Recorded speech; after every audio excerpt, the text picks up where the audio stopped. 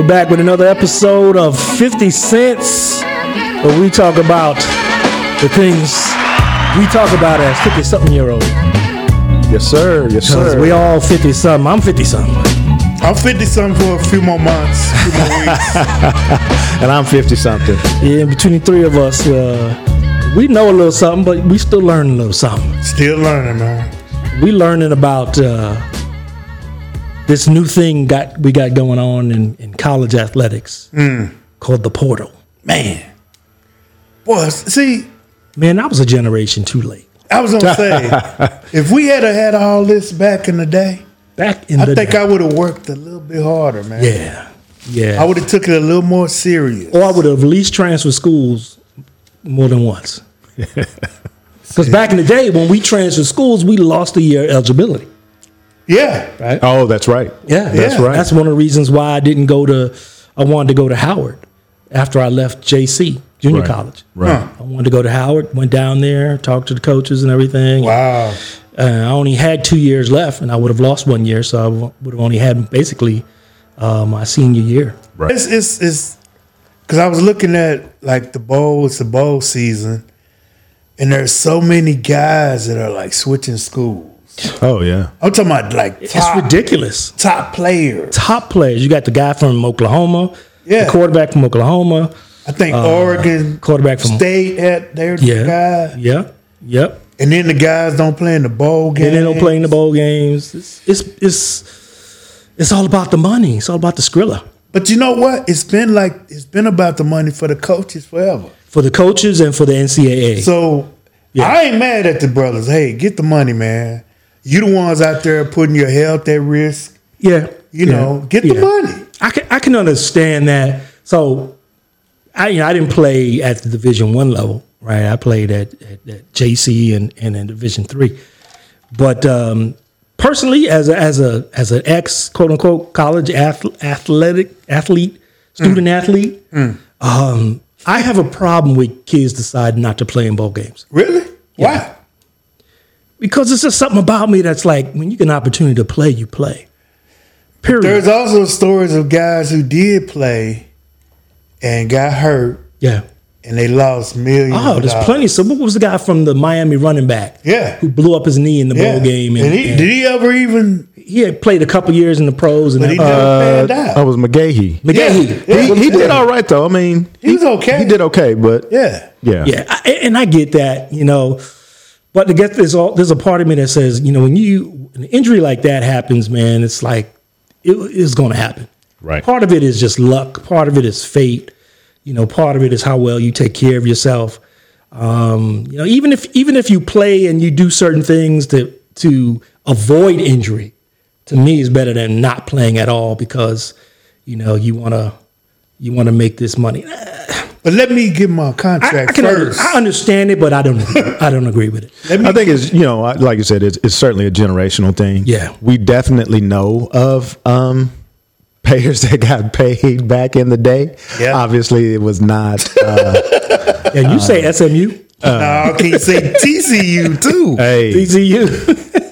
It happened. A guy went to Madison went to TCU and kind of got started in that pit. Yeah, he got caught up in that. A little bit familiar with that. Well, and that was the thing. But even think about what was happening at USC. Think about what was happening at Texas. All of these big schools. So everybody was.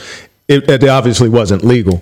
So right. you kind of have to give a shout out to O'Bannon, the basketball player from UCLA, whose son actually plays at TCU now. Plays basketball at TCU for kind of bringing that to light. And a lot of people. I mean, there's you're going to have people on both sides, right? On the one hand, you have the people arguing, well, they're getting an education and all of this. But what they don't understand, if you're not a college athlete, you don't understand their schedule. You don't understand their schedule. And if you, I won't even say depending on where you go, D1 level especially, they tell you are there for the sport first. You're there for the sport. So there are a lot of guys that don't graduate and don't get to take advantage of that, who don't go to the, especially for basketball, they don't go early. They don't leave early. They're not a one and done. And then especially in football, you can't. The earliest you can leave in football is your junior year. Right. So there are a lot of guys for various reasons who don't get to take full advantage of that. So all of that said, and they bring billions of dollars to the those schools. Universities. Yep. They fund so much more outside of the sport. And that's the piece that really you have to put that in perspective, and you have to factor that in. Right. You were getting free labor. Right. Right. And I think a lot of parents who have high school athletes, they don't understand scholarships are renewable annually. Every year. Yeah. Right. So if your kid gets an offer, that doesn't mean he's gonna get 4 years. Unless he's got a 4-year guaranteed scholarship. There are some. But athletes, do they even have that? Some athletes do. I thought every year they have to renew. Every year they do, but some will get a full ride, 4 years. Especially some of those kids that they're signing up in high school. Yeah. That's basically their bargaining chip. It's like, we'll get you early, we'll get you on our squad, we promise to recruit you, but you got to stay X amount of years. Right. Yeah, I get it. I mean, like I said, coaches have for years have had deals with Nike and the ability to leave and change whenever schools. they want. Right. I was watching a bowl game. What was that yesterday?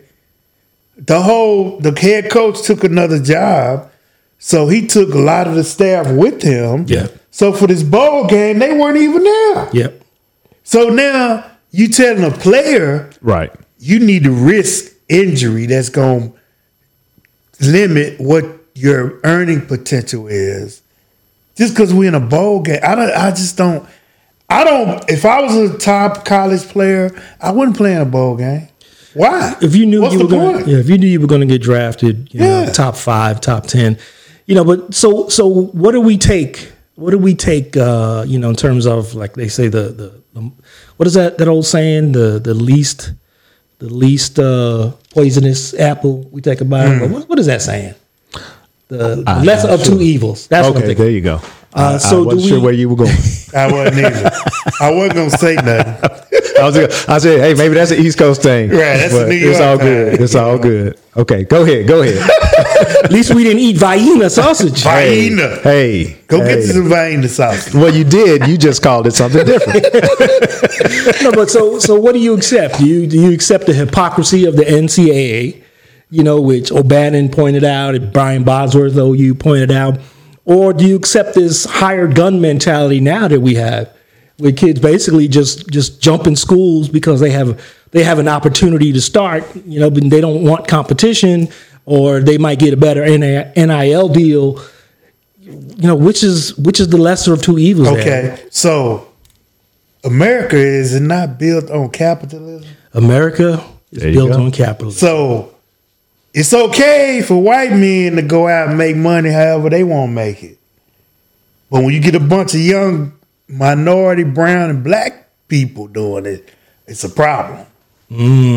So I'm like, because your earning window is not indefinite. Yeah. Right. So you telling this kid, just wait, man, just wait. You gonna make some money, just wait. Meanwhile, you making millions. Right. And the NCAA executives sit back and just cash checks. Right. And I read something a few years ago. I don't know if it's still this way. It was interesting. Bowl games are set up as nonprofit organizations. Really? This was a few years ago, and I'll try to find an article. I'll send it to you guys. So each bowl game has a executive director or whatever that gets a salary. Of course. But they're supposed to leave most of that money in whatever city that bowl game is being played. Really? Because it's a nonprofit. So they can't profit. So outside of the staff who puts the bowl together, no one is supposed to make money. Now, this was a few years ago. I don't know if they've changed it.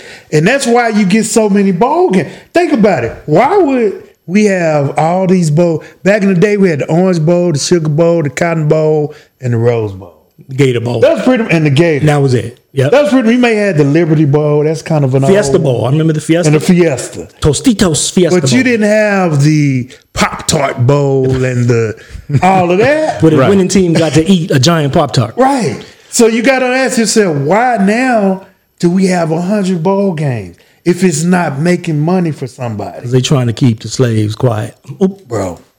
Well, it does, I think you're leading into the whole idea or the concept of how sports has become much more important. Yeah. Such a big business. As we say important, put it this way, we've mixed up our priorities. Yeah. Sports has become a priority starting at the elementary level, even.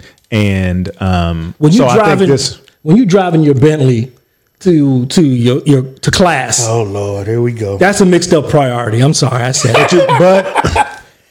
But at the same time, as Mike mentioned, come on, Dion. But listen, teach that boy a little better than that. I'm sorry. God. Well, humility. Come on, because Brian Bosworth was interviewed yesterday during the Oklahoma game, right? And he said it best because he was one of those advocates for that revenue sharing, in NCAA. That's why, matter of fact, didn't he get suspended for like his last bowl game of the senior year? He couldn't play, and he had on that shirt that was like NCAA, and it meant something derogatory. Right. But he was saying, I'm in favor of NILs.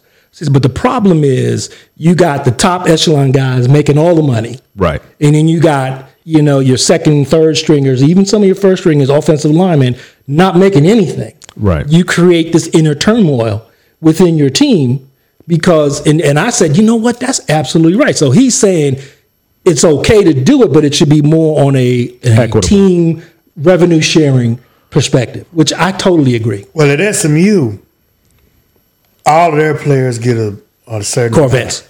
See, come on, man. Come on, that ain't even right. Come on now. That ain't even right. Can you say Eric Dickerson? I think a couple years ago they were all getting at least 35, 40,000 a year or something. Wow. Like that. Well, from NIL? Yeah. And it depends on whatever your alumni or your boosters can afford. Right.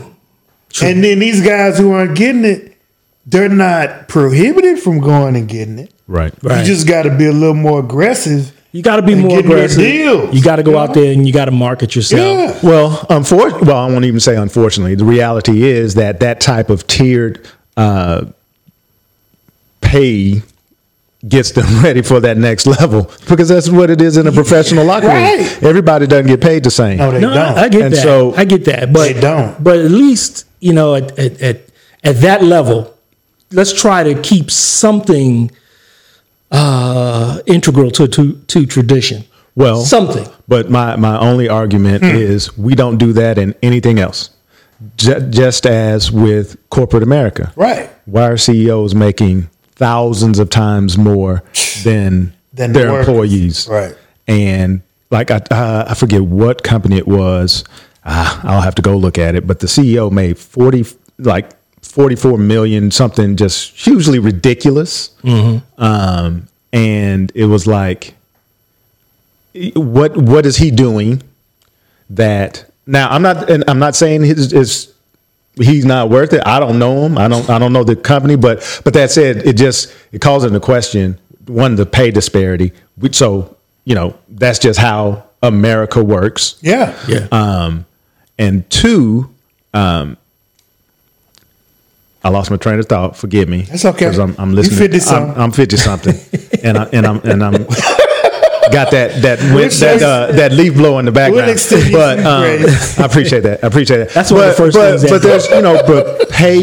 That's always a big. That's a big piece of our country, and so for us to have that kind of compensation there, because you can argue what's going on with NIL has been happening in corporate America for the beginning of time. So, I like the young kids say, facts. So that said, we can't. I mean, this is that's college sports now. Yeah, has so much money there's so many people that are getting paid off of it. And because you can still argue that the athletes aren't getting enough. Right.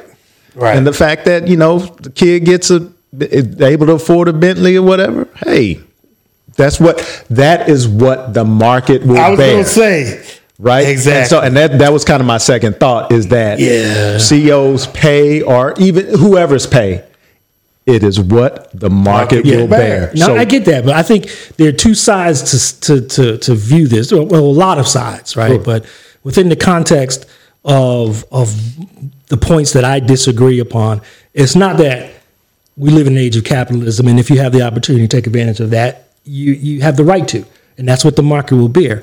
I just think it gets to a point where, you have to have, and I hate to say this because I'm not trying to discount or judge, because, our kids say we're the judging generation. Yeah. Right. But it's just that we've gotten used to certain things, and there are certain ways that we grew up that are just good for you. Let's not sugarcoat it, right? Certain things, the way we grew up, that are just better for you as you get into adulthood in dealing with life, right? Having a sense of humility, having a sense of servitude, things like that.